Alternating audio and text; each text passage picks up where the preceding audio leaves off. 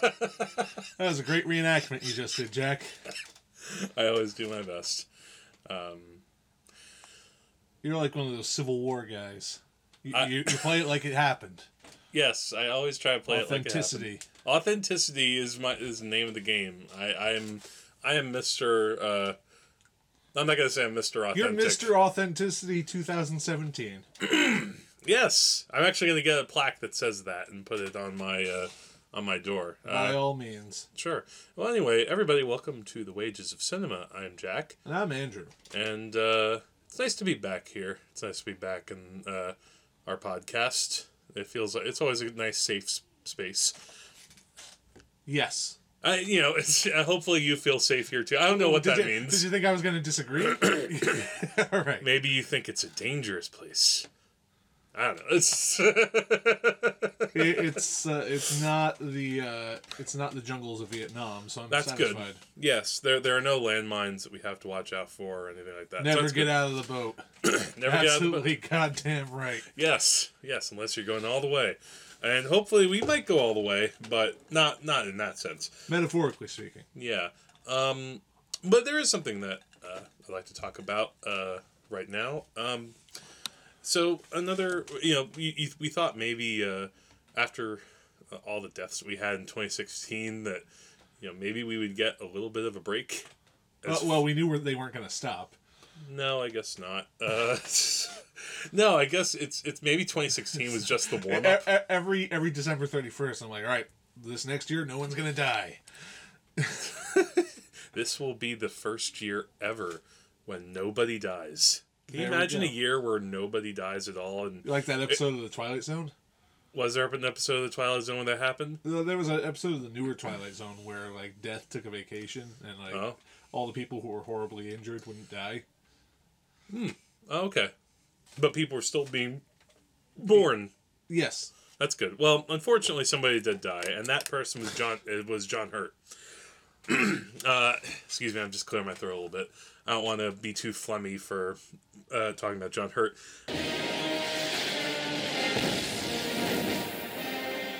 Gentlemen, you have had 4 hours. You had better have results. Mr. Creedy. The Bailey area is quarantined. All significant witnesses have been detained. Good. Mr. Etheridge. A recording device was found wired into the central emergency broadcast system. The DCD was Tchaikovsky's 1812 Overture. Add it to the blacklist. I never want to hear that music again. Yes, sir.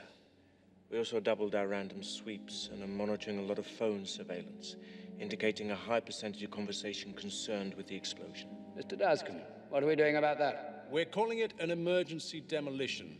We have spin coverage on the network and throughout the interlink. Several experts have been lined up to testify against the Bailey's structural integrity. I want Prothero to speak tonight on the dangers of these old buildings and how we must avoid clinging to the edifice of a decadent past. He should conclude that the new Bailey will become the symbol of our time and the future that our conviction has rewarded us. Mr. Hare. Our surveillance cameras captured several images of the terrorists, though the mask obviously makes retinal identification impossible. We also managed to get a picture of the girl that Creedy's men were detaining. Who is she, Mr. Finch? Not sure yet, sir, but we're working on several leads. Anything else? We located the fireworks launch and found traces of the explosives used at both sites. Unfortunately, it appears that despite the heavy level of sophistication, these devices were homemade with over-the-counter chemicals, making them very difficult to trace. Whoever he is, Chancellor, he's very good. Spare us your professional annotations, Mr. Finch. They are irrelevant. Apologies, Chancellor. Gentlemen, this is a test. Moments such as these are matters of faith. To fail is to invite doubt into everything we believe, everything that we have fought for. Doubt will plunge this country back into chaos, and I will not let that happen. Gentlemen, I want this terrorist found, and I want him to understand what terror really means. England prevails. The funny thing is, we just talked about him. Yeah. And that's a weird thing. We talked about him a few times on this show. John Hurt is one of those actors who, when you're watching movies, just keeps popping up. We talked about him in a way, not directly, but he was in one of the movies we discussed in our live show. Yeah. He was the voice of Which rabbit was he in Watership Down? Oh shoot, he wasn't Hazel. No, wasn't he Hazel? No, wait. I'll look this up. There were two rabbits, Fiver and Hazel. Hazel was John Hurt. Yes, you're right. Yes, yeah, because he was the main rabbit. Right. And he did a lot of voice work, by the way. He was in the other Richard Adams adaptation directed by I don't remember his first name, but I remember his last name because he has the same name as our friend Rosen. Yeah. Something Rosen. He did this movie called The Plague Dogs. Right. Which is it's Martin Rosen. Martin Rosen, thank you. Martin Rosen's Plague Dogs is neck and neck with Grave of the Fireflies is the saddest animated movie ever made. Yeah. Which is a tall order. When you see the Plague Dogs, you will beg for the levity of Watership Down. Yeah, and Watership Down is already a dark movie. Yeah. But yeah, and also he was the voice of Aragorn in Lord of the Rings. Huh. Ralph Bakshi Lord of the Rings. Oh, that makes sense, yeah. Yeah, I mean, Aragorn, yes. He was the kind of actor who always contributed to a movie. Like, even when a movie might be a train wreck or might be, a disappointment. And we talked about Heaven's Gate on the show. He pops up in that. Yeah. He literally stumbles through that movie, if you think about it. Like, because he appears in the first part of that movie. Because the opening of Heaven's Gate, for those who've seen it, takes place at Harvard. It's supposed to be setting up Chris Christopherson and John Hurt are students in Harvard together. John Hurt gives like this big speech, and you think seeing them together, oh, this is going to be their story. And John Hurt shows up for maybe 3 more scenes in the rest of the movie. Yeah, he's not a major player in that story. And when you say John Hurt stumbles through that film, it's because that character stumbles. Yeah, no, I'm not saying the actor kind of wandered into the frame and they're like, damn it, this is all we can use. It is difficult to understand from Heaven's Gate why John Hurt's character is there, but ultimately that character is memorable because he's played by John Hurt. Yeah, and again, we just talked about the Black Cauldron, which makes me almost wonder if I remember years ago when I listened to Spill.com, they thought maybe they had the Spill curse. They would talk about people, and then they'd find a week later they died. Like, maybe we have the wages curse. No. Okay. But, John Hurt did a day's work on the Black Cauldron, and his contribution did not go unnoticed by the Wages of Cinema. Yeah, like, he was one of the people that came out really well from that movie. Yeah. He played that villain as well as he could. It wasn't exactly a character with a lot of depth. If the Horned King is a terrible character, it's not because of John Hurt's voice. No. John Hurt did exactly what he was supposed to do. He brought a lot of presence. He brought danger and fear, which... He also showed up in another film, which was on our list. A Man for All Seasons. Yes. I was about to say that. And that was one of his first roles. He was, we always think of John Hurt as... He's one of those actors that we think has always looked old. Yeah. Like, even in Alien, which I'll talk about in a minute. But in A Man for All Seasons, he's in his 20s. In that, he's Richard Rich. Which is... that name, It was the name of an actual person, so they had to keep it the same. Oh, was it? Yes. Oh, yeah, because that is based on a true story. Yeah. Wasn't he the one who kind of betrays the Paul Scofield character? He's the kind of wormy, scheming guy. Yeah, he starts out like trying to suck up to, I think, the character, and then Sir he Thomas gets More. Yeah, Sir Thomas More kind of says, "Go away," and then he sidles up to the villain. Yeah, I'm trying to remember exactly, but yeah, he plays the character who doesn't go in the path of trying to help out Thomas More. Man for All Seasons, a really great cast in that film. Yeah. Even though this is the beginning of his career, John Hurt, makes an impression in that film, and then you have Paul Scofield, who's fantastic, and there's Orson Welles appears at the beginning of that film, and then you have Bernard Shaw. That's right. Who as Henry VIII. Now there's something. Now he was in. Now this isn't exactly a movie, and I've been hearing about this series for so many years. My mom told me about this. Doctor Who? No. Well, that was something else. No, my mom didn't watch Doctor Who. Claudius. Yeah, He I have was- not. I'm surprised I have not seen. Yeah, that would seem like the kind of thing you would definitely check out. That's a real show like a that. television miniseries about based on the book. Yeah, and he played Caligula.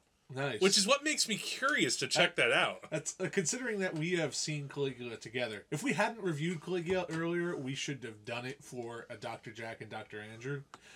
But unfortunately, we blew our load on that one. And we had to... considering the kind of movie that is. Yeah. That's... Wow, I didn't really... I know, it's a little dirty. I'm sorry. That was an unintentional pun. That's just where my mind went to. I'm sorry. Wow, I really I didn't expect that to come out that way. And it's just like, nope, there it is. You heard it here first. A movie I want to point out before we get to some of his big ones. He was in a movie that I really enjoyed, which is called 10 Rillington Place. Okay. And this is a film from like the early 70s. Richard Fleischer directed it. And it's based on a real life case of this British serial killer named John Christie. He's played by Richard Attenborough in the movie. And Richard Attenborough, you usually picture, the guy from Jurassic Park. You picture the guy with the beard. Or the guy from The Great Escape. Oh, okay, yeah. Who is he in The Great Escape again? He's the big the guy who's in charge of the whole thing. Oh, okay. Yeah. All right. Well, this is actually, I guess, from a little bit after that. So this is when he's not old John Hammond, Richard Attenborough. He's still a little bit in that, still an adult. He's not the director of Gandhi, Richard Attenborough. No. But basically, it's about this guy who moves in with in the late 40s, turned around 50s.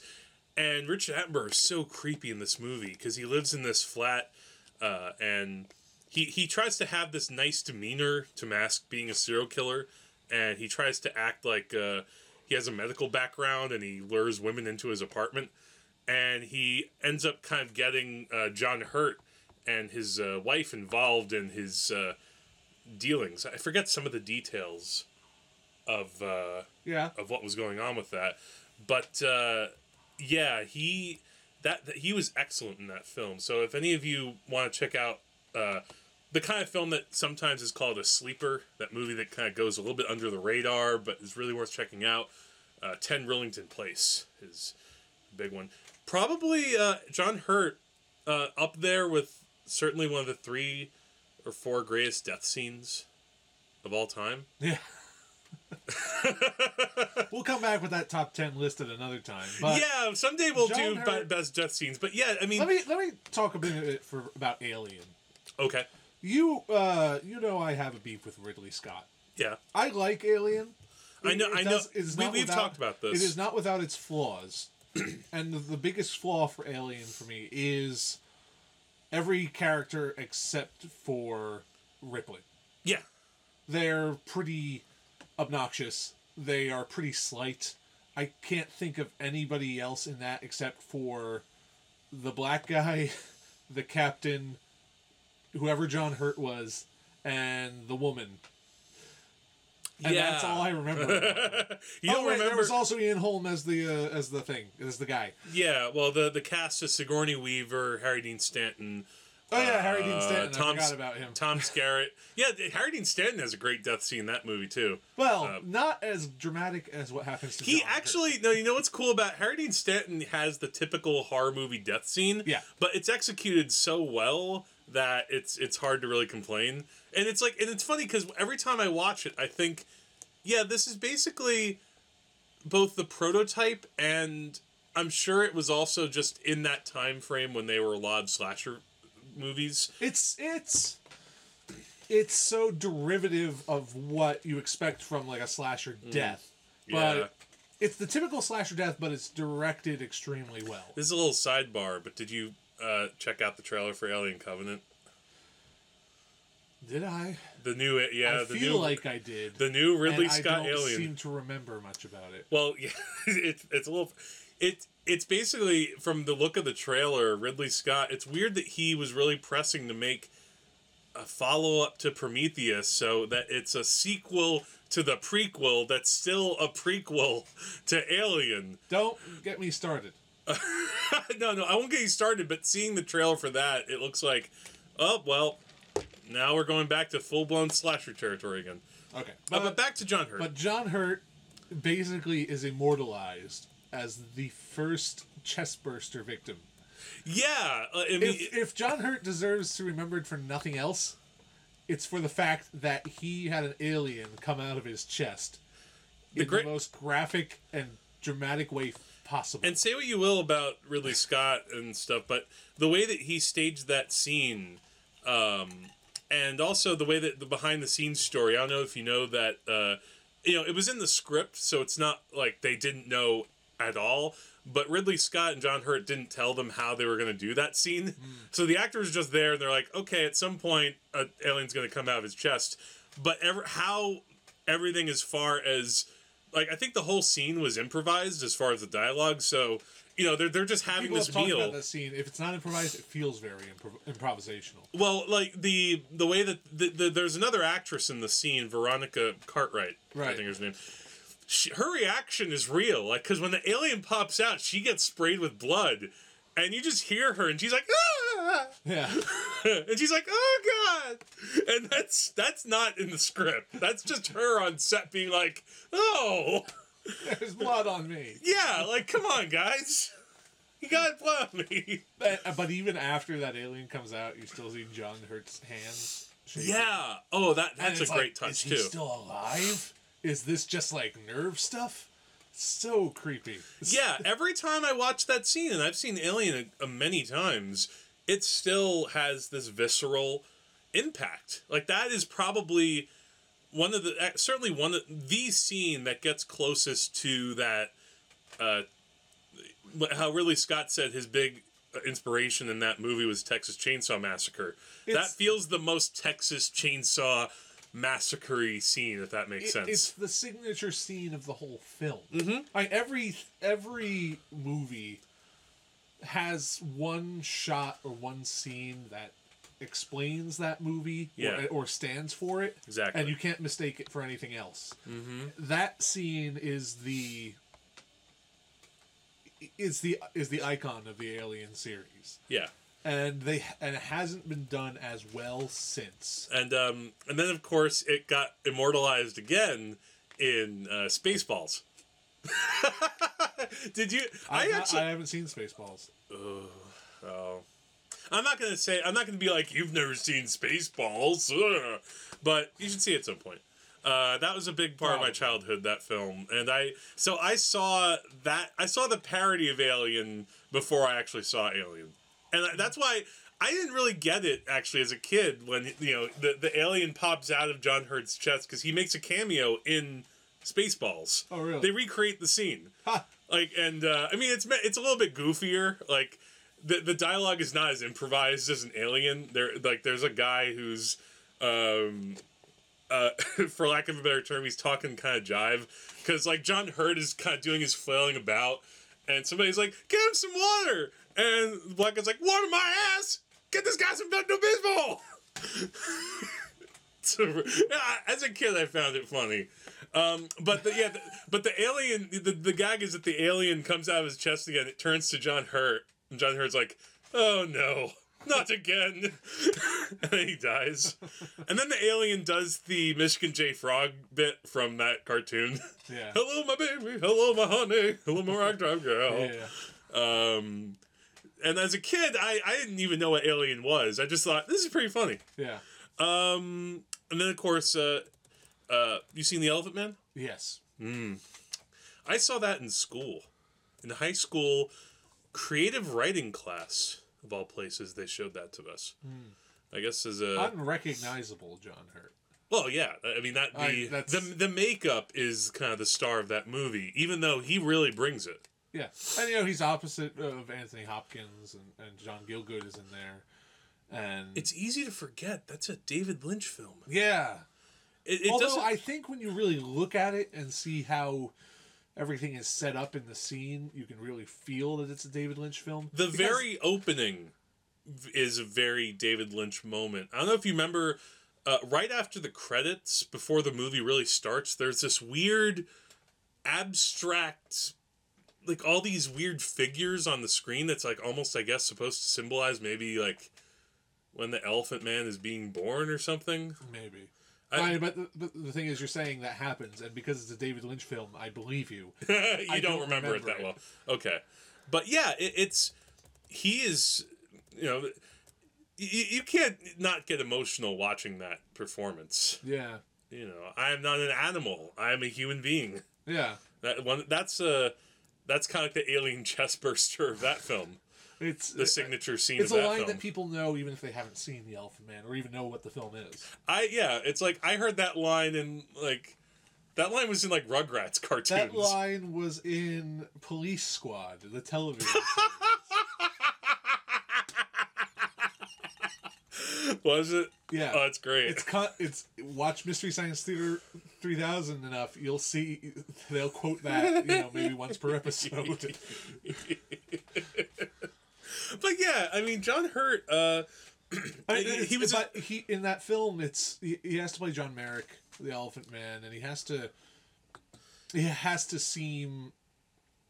He has to seem very vulnerable, but he also has this sort of charm about him. Yeah, it's a difficult balancing act because it could very easily become either too schmaltzy, or it could go the way of we don't really believe that he's this guy. Right. If he's too vulnerable, you don't see him as a really compelling character. If he's too charming, you don't really feel sympathy for him. Yeah. Because you're like, why is this guy, even though he's kind of disfigured from birth, why is he so marginalized? Yeah. And yeah, he pops up in a lot of movies that I've seen. Talking about movies that he pops up in where, I mentioned Heaven's Gate. He was in Indiana Jones, the King of the Crystal Skull. Right. And, the movie has some problems. But he comes out okay. He does have a really goofy line in the movie near the end.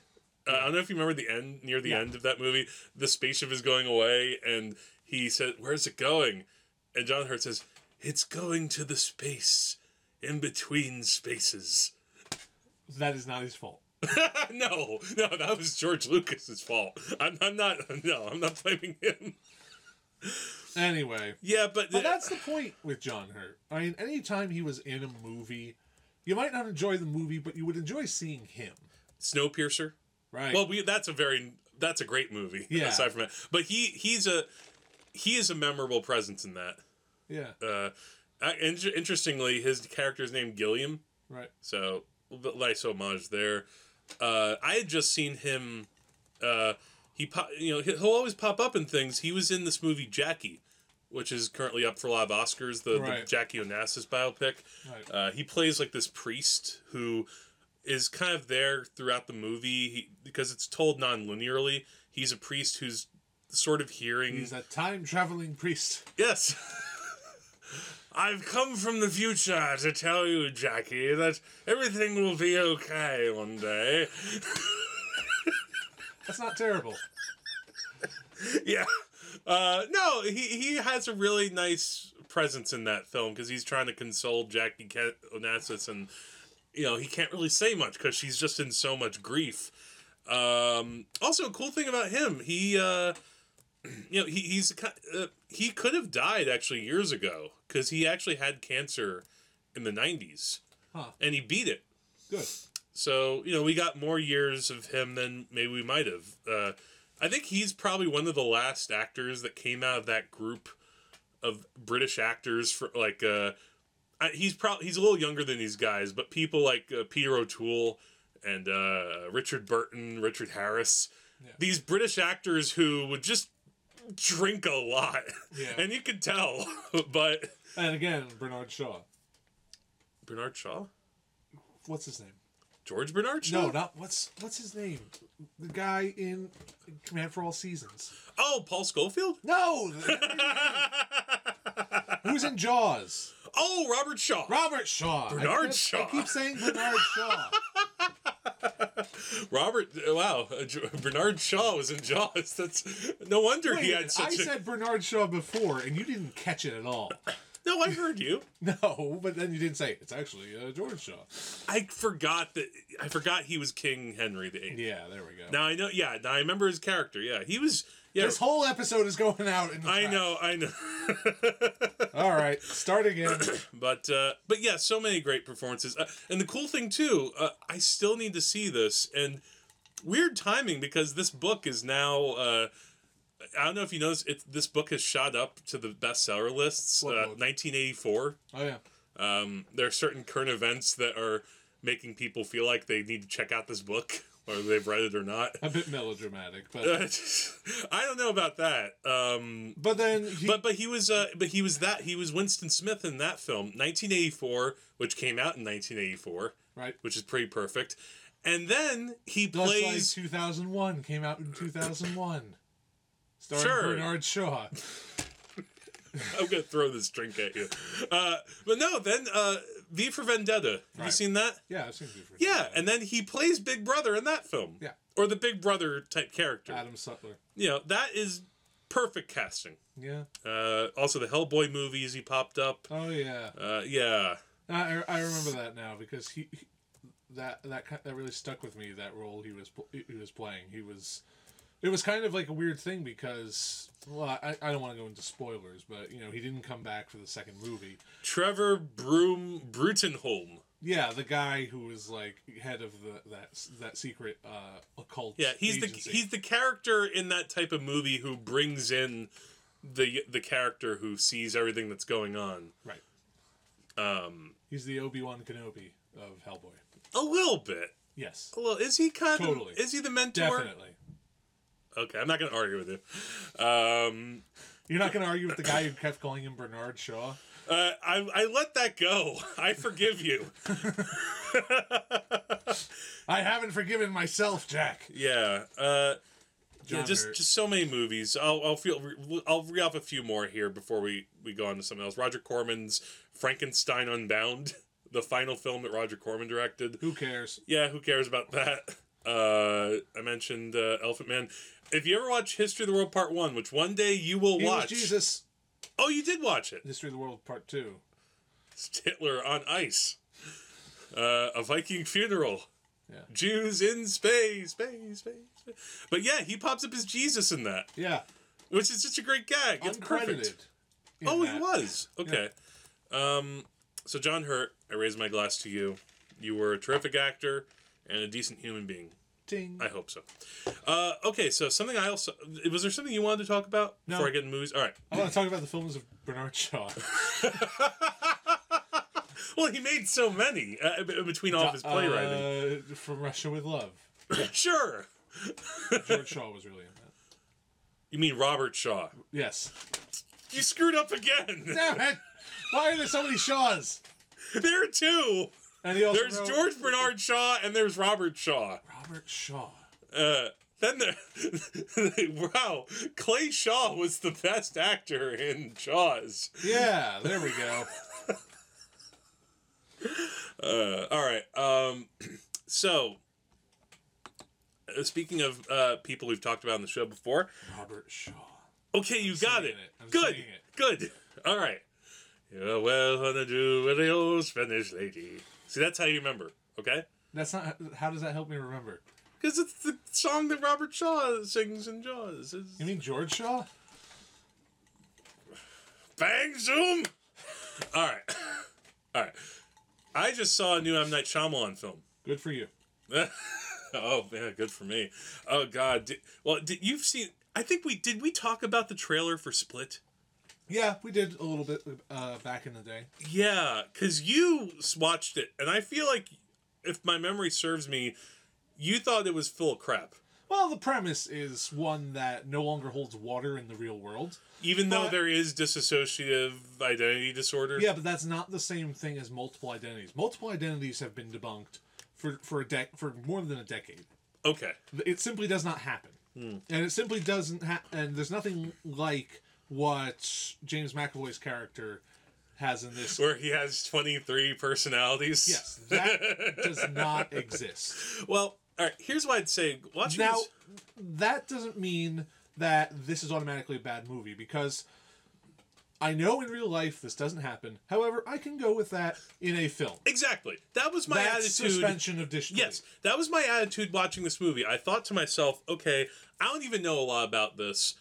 I have a suspicion that this is not how it is in the real world, but I can still get into this. Yeah, I mean, imagine if this was a thing. Yeah, I mean, and I don't have a problem with that. I mean, to give a basis of comparison, years back there was this Jim Carrey comedy called Me, Myself, and Irene, right, where he has like a psychotic break and he has a split personality, which is basically Jim Carrey's Clint Eastwood, right. And you know, it was a stupid movie, but I had fun with it because, all right, I can, for a stupid comedy, I will buy this premise.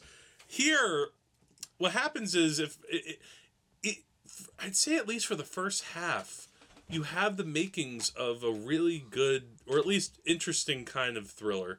And by that I mean how it's directed, probably more than it's written. Because, talking about split personalities, the M. Night Shyamalan of this film, he's really two separate people. He's the person who directed Split, and he's the person who wrote Split. Yeah. The person who directed Split is really showing his A game here. The direction in Split is really fantastic in a lot of cases, because he... You know, one of the problems sometimes with M. Night Shyamalan is he gets way too complicated, and, like... If you try to explain Lady in the Water to somebody, it's kind of difficult. And we tried. We've tried to do it. Oh, we've tried, listeners. The thing at its heart, Lady in the Water is not that complicated. It's just not written in a very simple way. No. Well, the thing with Split is at it's least overwritten. You can at least explain the premise of Split in a sentence. A man with multiple personalities kidnaps 3 young women. Yes. And locks them up in an underground thing. Yeah. And, in a basement. But then there's the other M. Night Shyamalan who wrote the script, and this M. Night Shyamalan eventually goes completely bananas. This movie Split. If anybody goes see this movie, holy shit. Oh. The thing that makes this movie so crazy is that actually for a while, again, I was able to suspend my disbelief.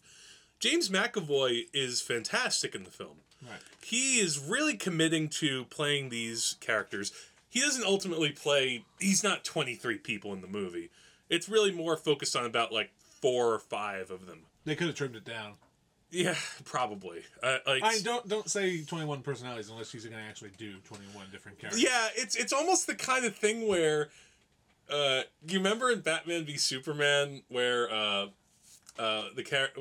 Well, is it Batman or Wonder Woman that goes to the computer and sees Lex Luthor's whole file of Batman does that. Batman does Bruce that. Wayne. Yeah, Bruce Wayne goes to the computer and sees the little different things for the different Justice League Yeah, people. there's a scene where one of the girls does that. He goes to the James McAvoy character. He has a computer and he has videos of himself like talking to like a webcam with all of his different personalities, so that we get a little bit of a sample of some of them. But if you're the kind of person that's going to see this being like, oh boy, I can't wait to see all 23 personalities of James McAvoy, you're not getting that. Wouldn't he realize though, if he's accessing this computer to record himself, wouldn't he have access to the videos of himself as other personalities? Well, that would be... why is this a video of me in a dress talking like a woman?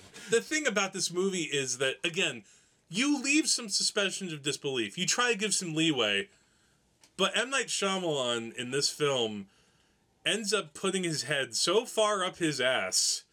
And then, you know what? I'm going to give a spoiler warning. I don't care.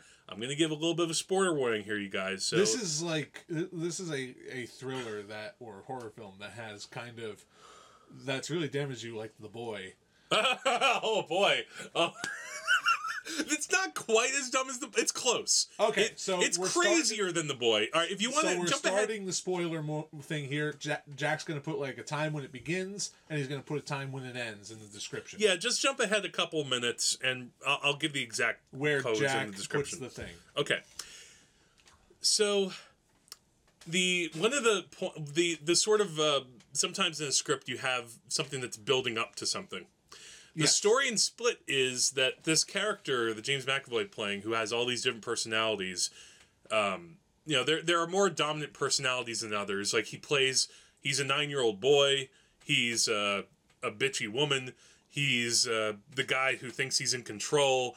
There's the guy who's more of the fancy gay art dealer, who is the one who keeps visiting the psychiatrist. And there are a lot of scenes with the psychiatrist character, by the way, which are kind of well written. Is the psychiatrist played by M. Night Shyamalan? No, but he does make a cameo. Well, he makes a cameo in a really inexplicable... He's just like a guy who's working like a security camera system, but the dialogue in that scene... all right, I won't get into that. The point I'm getting at is that where this is all leading to is there's an emerging 24th personality, which is called the Beast. And what happens in this movie is that not only can he go between his different personalities, and it'll kind of happen every like 5-10 minutes depending on his mood, he can change his body chemistry. Okay. Or do things like that. So, like, for example, one of his personalities has diabetes and takes insulin, but that doesn't damage any of his other personalities. Just when he has that one personality. Okay, for example. You're straining my suspension of disbelief, but it's not fatal yet. Yes, but then in the last third of the movie is when this becomes sheer insanity, to put it in the words of how this got made. He becomes this beast who becomes like this indestructible like wolfman. Or he doesn't grow hair, but he becomes like, he almost looks like he grows. He's all built up. He can't, if he gets shot, he doesn't really get hurt. And he climbs walls and, oh man. And oh yeah, this is ridiculous. Oh, you have no idea. Like the last third of this movie makes The Happening look sane. Whoa. Let's not say no, I am saying that. The last third of this movie is crazier than The Happening. Wow. Yes. Oh, but it's never boring. I'll give it that. So in a lot of ways, this might be, technically speaking, this might be a bad movie, but it's so much fun. Wow. Except now though, but here's where the final twist happens. So we have all this thing happen where these girls are being terrorized by James McAvoy. Another big spoiler. It leads to some cannibalism. Good. And this one. Now the other thing too about him putting his head up his ass. By the way, he's making basically a really intense, fun thriller, but then it also has to become about child abuse, and it's way too long, which is not usually, even when M. Night Shyamalan's been bad. I don't know if I've ever felt... He's never been too long. This is a little too long in some spots. Like, they give a lot of backstory to this one woman character, and fine, give some backstory to her, but the way that they try to end up connecting her to the James McAvoy character just comes off really hackneyed. And then comes the final twist, where it's like there's all these characters watching on the news about this, crazed guy with multiple personality disorder, and the camera's panning past the faces, and all of a sudden, you see Bruce Willis as his character from Unbreakable. We have entered into the M. Night Shyamalan cinematic universe. Wait a minute. This is actually a great idea. You think so? I think so. I don't think so. It felt like a cheat. They have, with one scene, they have just reframed the entire narrative of this story. See, I don't buy it. Watching this movie, it felt like M. Night Shyamalan wrote himself into a corner, and he just decided, I see what Marvel's doing. I'm going to do this. Just from me telling you this, you think it's a great idea. Well, it's not a great idea, but it's one that actually would have made me like, I would have appreciated that in the theater. See, watching that... Now, I'm not saying this is some grand idea that M. Night Shyamalan was like, all right, I got a plan. No. I think in his head, I think maybe he thought he was thematically connecting it to Unbreakable in some way, because... You haven't seen Unbreakable? I have seen Unbreakable. Now, in that movie, you know, this character is going through, you know, he finds out he has this power of being indestructible. He meets Samuel Jackson, who ends up becoming, like, near the end, he's like the supervillain.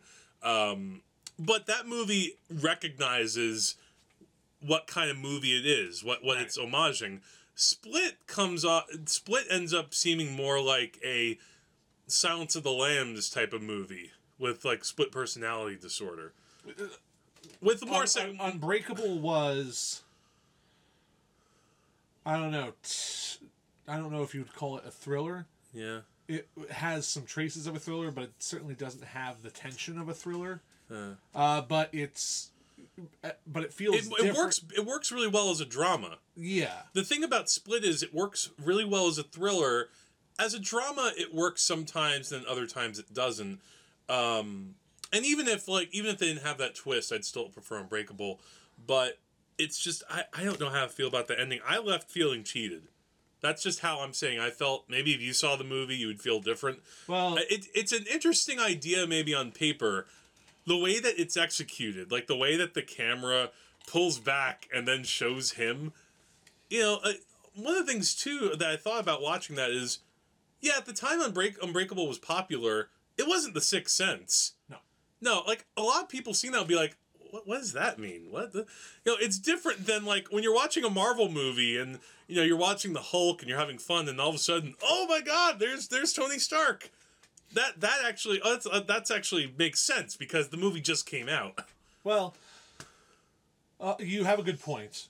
Unbreakable is not the touchstone of pop culture that the Marvel movies are. Yeah. But ultimately, I think you got the reference. No, I did. And not everybody will because not everybody was alive and watching movies in the 90s. I just kind of questioned, like, is this going to lead to Unbreakable 2? Is the world really interested in Unbreakable 2 at this point? Well, there have been a lot of things made that no one really had any interest in. Who was interested in a remake of Dead and Her? Yeah. Now, again, I will say Split, as far as the kind of the roster of M. Night Shyamalan bad movies, this is the best. Okay. I know it sounds like a weird thing, but in a strange way, I'm almost recommending this movie. If you really love M. Night Shyamalan's movies, you might actually have fun with this. Because it is well directed. It's just that M. Night Shyamalan still has his head so far up his own ass. He hasn't recaptured that writing magic. No, he hasn't. Like I think that he tries to come close to it, and having James McAvoy here, and also the actress who's the main girl, she's this actress Anna Taylor-Joy who really made a mark in last year, The Witch. She was in that. Oh, you mean the Vivitch? The Vivitch, yes. The Vivitch. Every time I say it like that, I feel like I need to give it that accent. I can't say the Vivitch. I have to be like, the Vivitch. It's good. Yeah. Split. But if you're... Let me just put it this way. Be prepared for a lot of what the fuck. There is a lot of what the fuck in this movie. From the whole dialogue scenes, like, I sat there in the theater... Like, with this face. You won't be able to hear it, but I'm just going to give it to you, Andrew. Like, Jack is frowning intensely with his mouth open. Like that. I had my hand over my mouth a lot of times. So he did get a reaction out of me. I will give him that. This isn't like Last Airbender where I left really angry. Split. That was my review. Sweet. Have you seen anything lately? I saw a documentary. Okay. Called Sticky, a self-love story. I have not heard of this. It's a documentary all about the history and cultural impact of masturbation. Okay. Oh, wow! I just did a double take. Yeah. Okay. In what sense? Well, it talked a lot about how has masturbation been looked at throughout history? What about it has people so hung up nowadays? Why it relates to the story of back in the 90s during the Clinton administration, how his Surgeon General, a woman named Jocelyn Elders, talked about sex education and the idea that children should be taught about masturbation, and it led to them asking her for a resignation. Oh, and that uses it's basically just a general overview of the history of masturbation. Yes. Like, when you say overview, is it like going back centuries? It starts centuries ago, but it focuses mostly on the 20th century. And, it talks about the Kinsey Report. And okay. It talks a little bit about, when you get in the 19th century, about the invention of the vibrator. Oh, which we talked about. Do they talk about hysteria? They talked about the disease of hysteria. Yeah. What was in that film? I don't think it was out by that time. Yeah, but what that film was exploring. Right. And so not just male masturbation. Well, yeah, masturbation for humans. Okay. And they talked about the interesting thing I learned about the vibrator is that when appliances are being electrified, the vibrator was the 5th appliance to get electrified. After things like the washing machine and the whoa! So you're saying sewing that machine. So you're saying that there are these first few practical things, and then somebody thought, I need to make a stick that I can make electric and put into my... Well, it's not just that. Like, the vibrator as we know it is much different from the vibrator of back then. Oh, okay. It was conceived as sort of like a massage tool. Like, we buy an electric massager in a store like Sharper Image, and that's how it was conceived. How people use it when they get it in their homes is their business. It's like the bit from there's this one little bit in Annie Hall where Woody Allen's just going up to people on the street and asking questions because he's in like a frantic moment, and he's like, what do you do to arouse a woman in bed? And this old guy's like, we use a large vibrating egg. Yeah. And it's like that. And actually vibrators were widely advertised in catalogs and things like that. And it was only when a vibrator appeared in a pornographic film in the 30s that magazines were like, nope, no more vibrators. We're done. Huh. And that's when the vibrator got the reputation we know of it today. And, back in the day, it was like, oh, give yourself a scalp massage. Give yourself a back massage. Do whatever the hell you want with your vibrator. Yeah. And it was actually a really interesting thing. Nothing too profound. Sometimes it gets a little melodramatic when they're talking about issues that are at stake when you neglect sexual education. Oh, yeah. Well, that is a big issue. It is a big deal. It's just the way it's presented is kind of like, oh, if only we had known that, and if only people spoke more openly, this man would still be alive. And no. Well, do they mention all of like the myths that used to be around masturbation, the fact that like if you do it you'll go blind, you'll grow hair on your palms, and apparently that was something, well, not that specific thing, but the sort of negative push against masturbation was came around back in the 1600s, and people talked about, oh, this is no good, and but it's not just it has a lot of interesting things in it, and they talk to a lot of different guests. They talked to Jocelyn Elders, the former Surgeon General. They talk with who actually was the first Surgeon General to say, "Yeah, masturbate." Well, not in that way, but she was somebody who didn't like look at sex education in that way that you have to be afraid of it. There's a lot more to Jocelyn Elders than I know there's more to that. Education, but that's the thing that she's kind of known for it. Yeah, but it was an interesting little documentary that I'd watch it again. So it's just called Sticky, a self-love story. Oh, a self-love story. Yeah, that's interesting. Yeah, I've never heard of that. It's good. Relatively recent. Well, I don't know how recent. Oh, I think it just came out last year. Really? Yeah. Wow. Then it definitely comes after Hysteria. Wait a minute. They used a clip from Hysteria in that documentary. Wow, I'm seeing a lot of the people in this. Larry Flint, Janine Garofalo, Nina Hartley. Let's see here. There are a lot of doctors in it, I guess. Yeah. Which good. Yeah, have some doctors in there. Jocelyn Elders. There are a few clergymen of different faiths in there, and they talk about religious views on masturbation. Cool.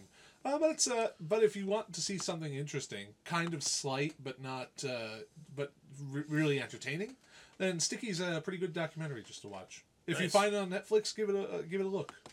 Cool. So just talk really briefly. I saw 2001 Space Odyssey for the first time in a while. Oh, have we good. talked about that on the show? I think we have. Probably at some point. If we haven't talked about 2001: A Space Odyssey on this show, then clearly we've been doing something wrong. Yeah.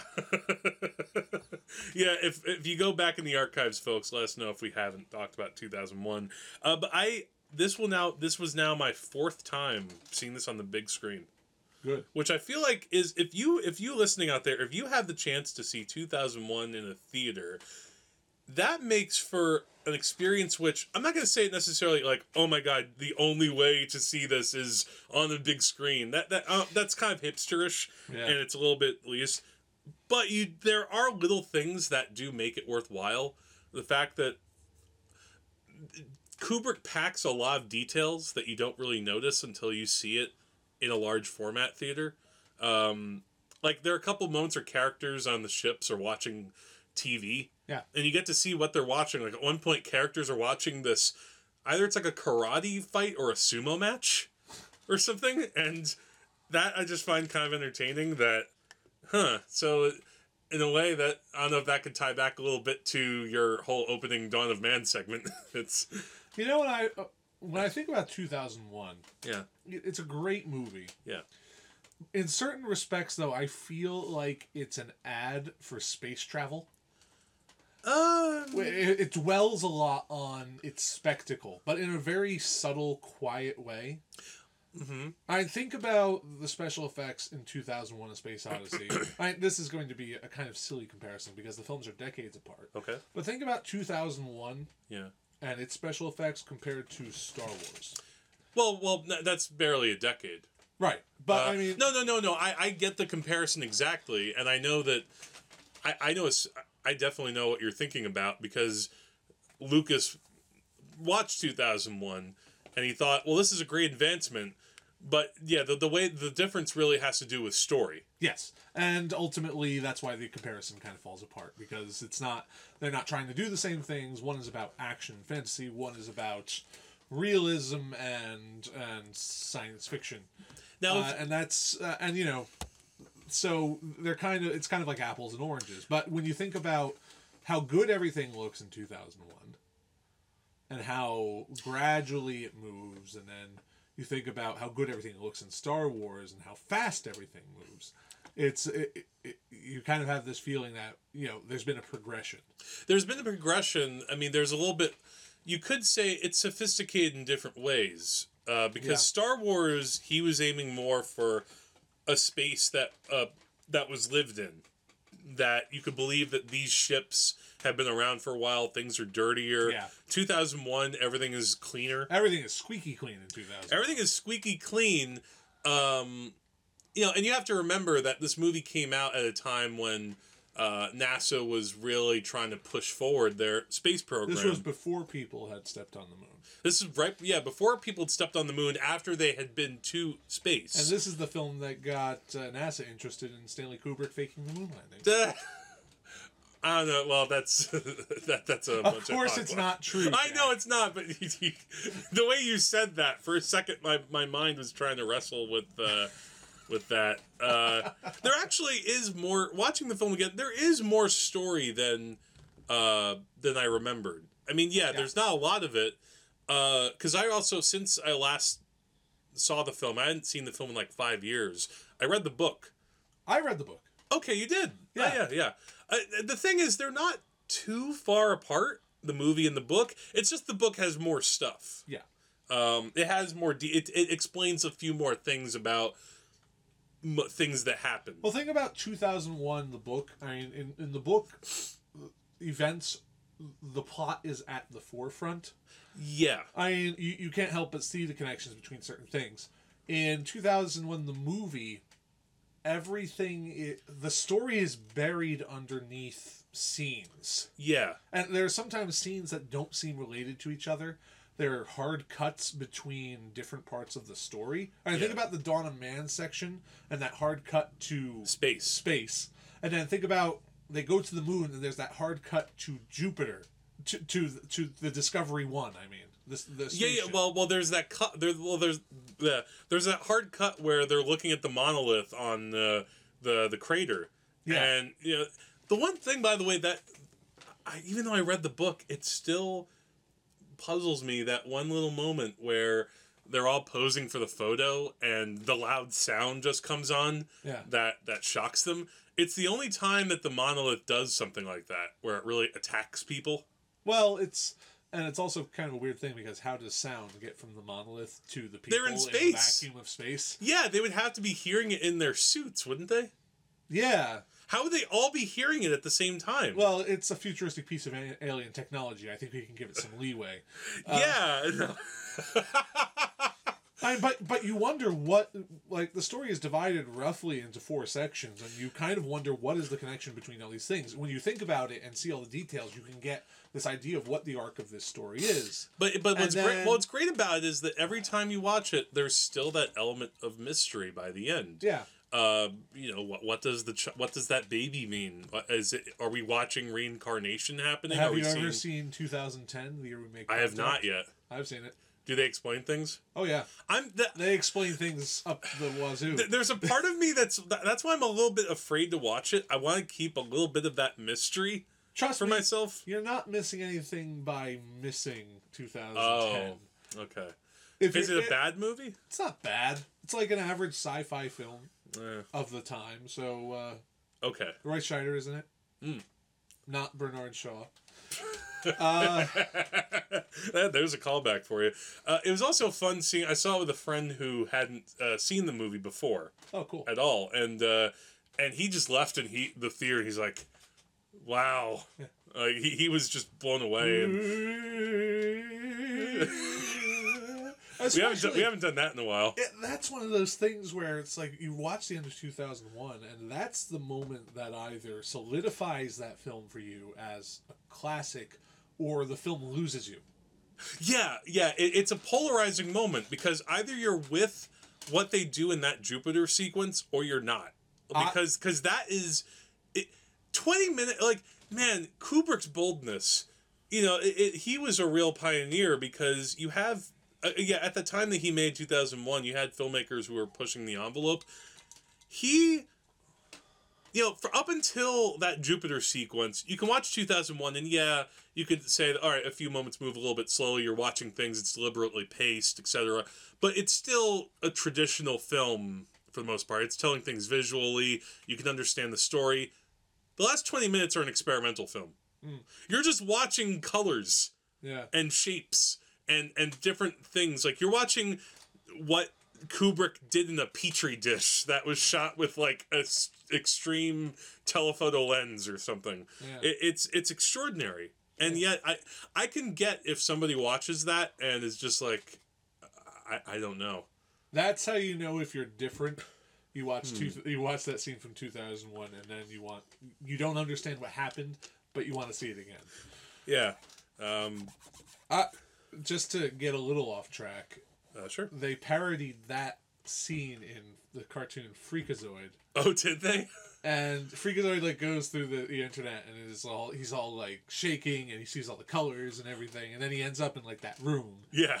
And there's David Bowman across wearing this red spacesuit, and he says, "Do you know where the bathroom is?" And Freakazoid's like, "I don't know." And he's like, "Shoot." And he just walks away. And that's the great thing about 2001 too, as well. It's just another one of those things, like the Elephant Man. I'm not an animal. It's one of those things that's parodied and referenced over and over and over again, to the point where you don't even realize you're seeing a 2001 reference or parody. I can't think of the number of cartoons that have parodied 2001: A Space Odyssey, and it was just like completely accepted. There are cartoons for children that parody 2001. Oh yeah. And no one's afraid of making a reference no one will get, because it's just something that is etched into American popular culture. Yeah, even just, you could throw it in anywhere. Like one of the with that, there was the cartoon The Critic, and sometimes they would have their version of the couch gag would be like, in the opening credits, Jay Sherman would look at the screen and you'd see like a quick gag, like, you know, the camera comes too close on Julie Andrews doing the opening of Sound of Music, and it knocks her down the hill. And in one of the gags in the opening of The Critic, you see the monkey like hitting, like he's using a bone to knock the monolith, and he gets a Coke. But I mean, think about all the scenes that are so iconic. Throwing the bone in the air. Yeah. Space travel with the Blue Danube, the monolith, the HAL 9000 computer, and how he looks and his monotone voice. And also how Kubrick shoots that, because he is, you know, it's the entire performance on screen. It's that voice of the actor. I'm blanking on his name. It's like Douglas something, I think. Maybe Douglas Rain? No, Douglas Rain. Or Douglas Fairbanks. No. Bernard Shaw. Bernard Shaw, there we go. That's gonna become a running gag. And you know that trip through the monolith. But it's just that eye, and then occasionally he'll cut to a wide shot to show like the whole ship, and it's like that's the villain. Yeah, it's so great. Yeah, and you just accept it. And it's never like they zoom in on Hal, and it's never like dun dun dun. Yeah, what's kind of cool, the more times I watch it, I actually find, like, I was in the theater. It was actually funnier than I remembered it. Really? Or I had more laughs. Maybe it was kind of uncomfortable laughter, just because I guess, you know, everybody kind of knows. Most of the people seeing that movie that I was seeing it with had seen it before. And they're just kind of maybe laughing uncomfortable at some of the things that Hal says. Yeah. Like when Dave Bowman finally comes back from being outside the ship. Just what do you think you're doing, Dave? Yeah. I think you should take a stress pill. Calm down and think things over. And it's just... Yeah. That's funny. Hal is literally pleading for his life. Yeah. And his tone of voice has not changed. Won't you stop? Stop, Dave. Stop. Yeah. And it is kind of funny, I think, after you've seen it for a while. I think that's... Films, like, get that point where you're just like, oh, yeah, this scene. Yeah. Yeah. There are movies where that happens. Yeah. Thus Spoke Zarathustra, that song. That was... Which is a piece of music that existed before. Okay. And now it belongs forever. It belongs to 2001. A Space Odyssey. Yeah. I love when that happens with movies. Like, what's it called? Miserilu? Yeah. From Pulp Fiction. Yeah. That's now the theme for Pulp Fiction. Right. And Django, the song, is now the theme song for Django Unchained. No, I think it's still the theme song for Django. I tried. No. I fair point, but yeah, that's fine. It's we're gonna call our movie the same thing, and we're gonna use the same. And I think what's cool about it is sometimes movies do that, and it's a little disturbing.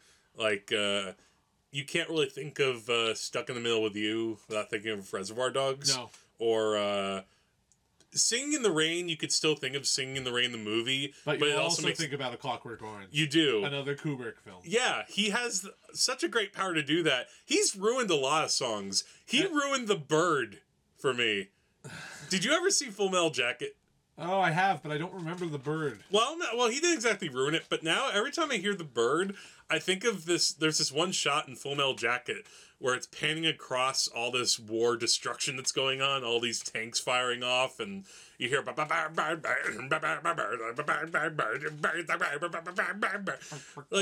that's another one of those just brilliant moves on his part to just do that. Yeah. A bold vision. So 2001. So, if you haven't heard of him, Stanley Kubrick, really good filmmaker. Yeah, he's praised by a few guys. He gets the Wages of Cinema seal of approval, or brand in this case. I was trying to think of the sound to make, but I couldn't think of one. So if you've seen 2001, which hopefully you have, or Split, or anything else we've talked about, any of the John Hurt movies, send us an email to wagesofcinema@gmail.com. If you've seen movies, you've probably seen one with John Hurt. Yeah, you've probably even just stumbled across one. You like on TV changing. I mean, Harry Potter, folks. There you go. Yeah. So when we come back, we will have a new segment for you. Good. So listen to that.